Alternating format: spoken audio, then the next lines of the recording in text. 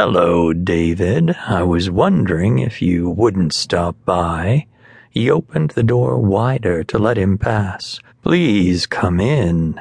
"Thank you," David murmured and walked inside. The house seemed completely foreign. No throng of other beautiful boys, no bass pumping, windows rattling in their cases, no thick cloud of smoke.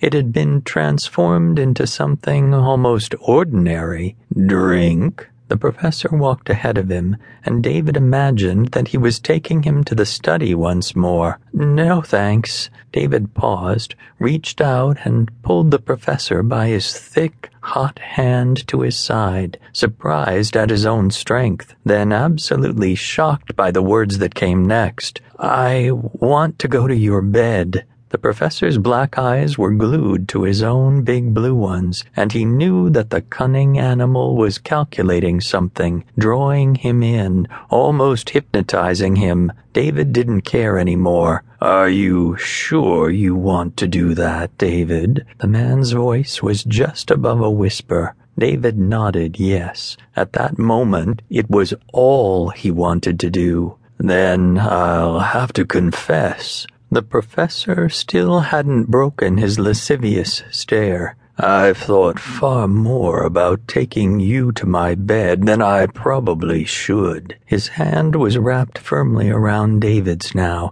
Establishing his dominance wasn't necessary, but the strong pull confirmed it. "I find you..." He paused, licked his lips, and gripped David's hand tighter. "Irresistible, yes. That's it. From the moment I first laid eyes on you, I wanted you."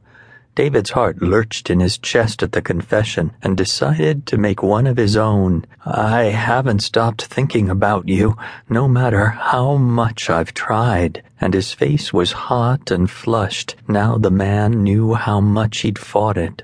"Then it's settled." The professor was leading him now up the stairs. The noise of their footsteps echoing off the walls matched the thud of his pulse in his throat. "It's meant to be, David." He opened the door to a bedroom. A low, large bed draped in black was at the center, and a single lamp in the corner illuminated the wall and cast shadows across the bed. David felt the man's arms around his waist and shivered as his breath touched his ear when he whispered from behind, "Hello, lover."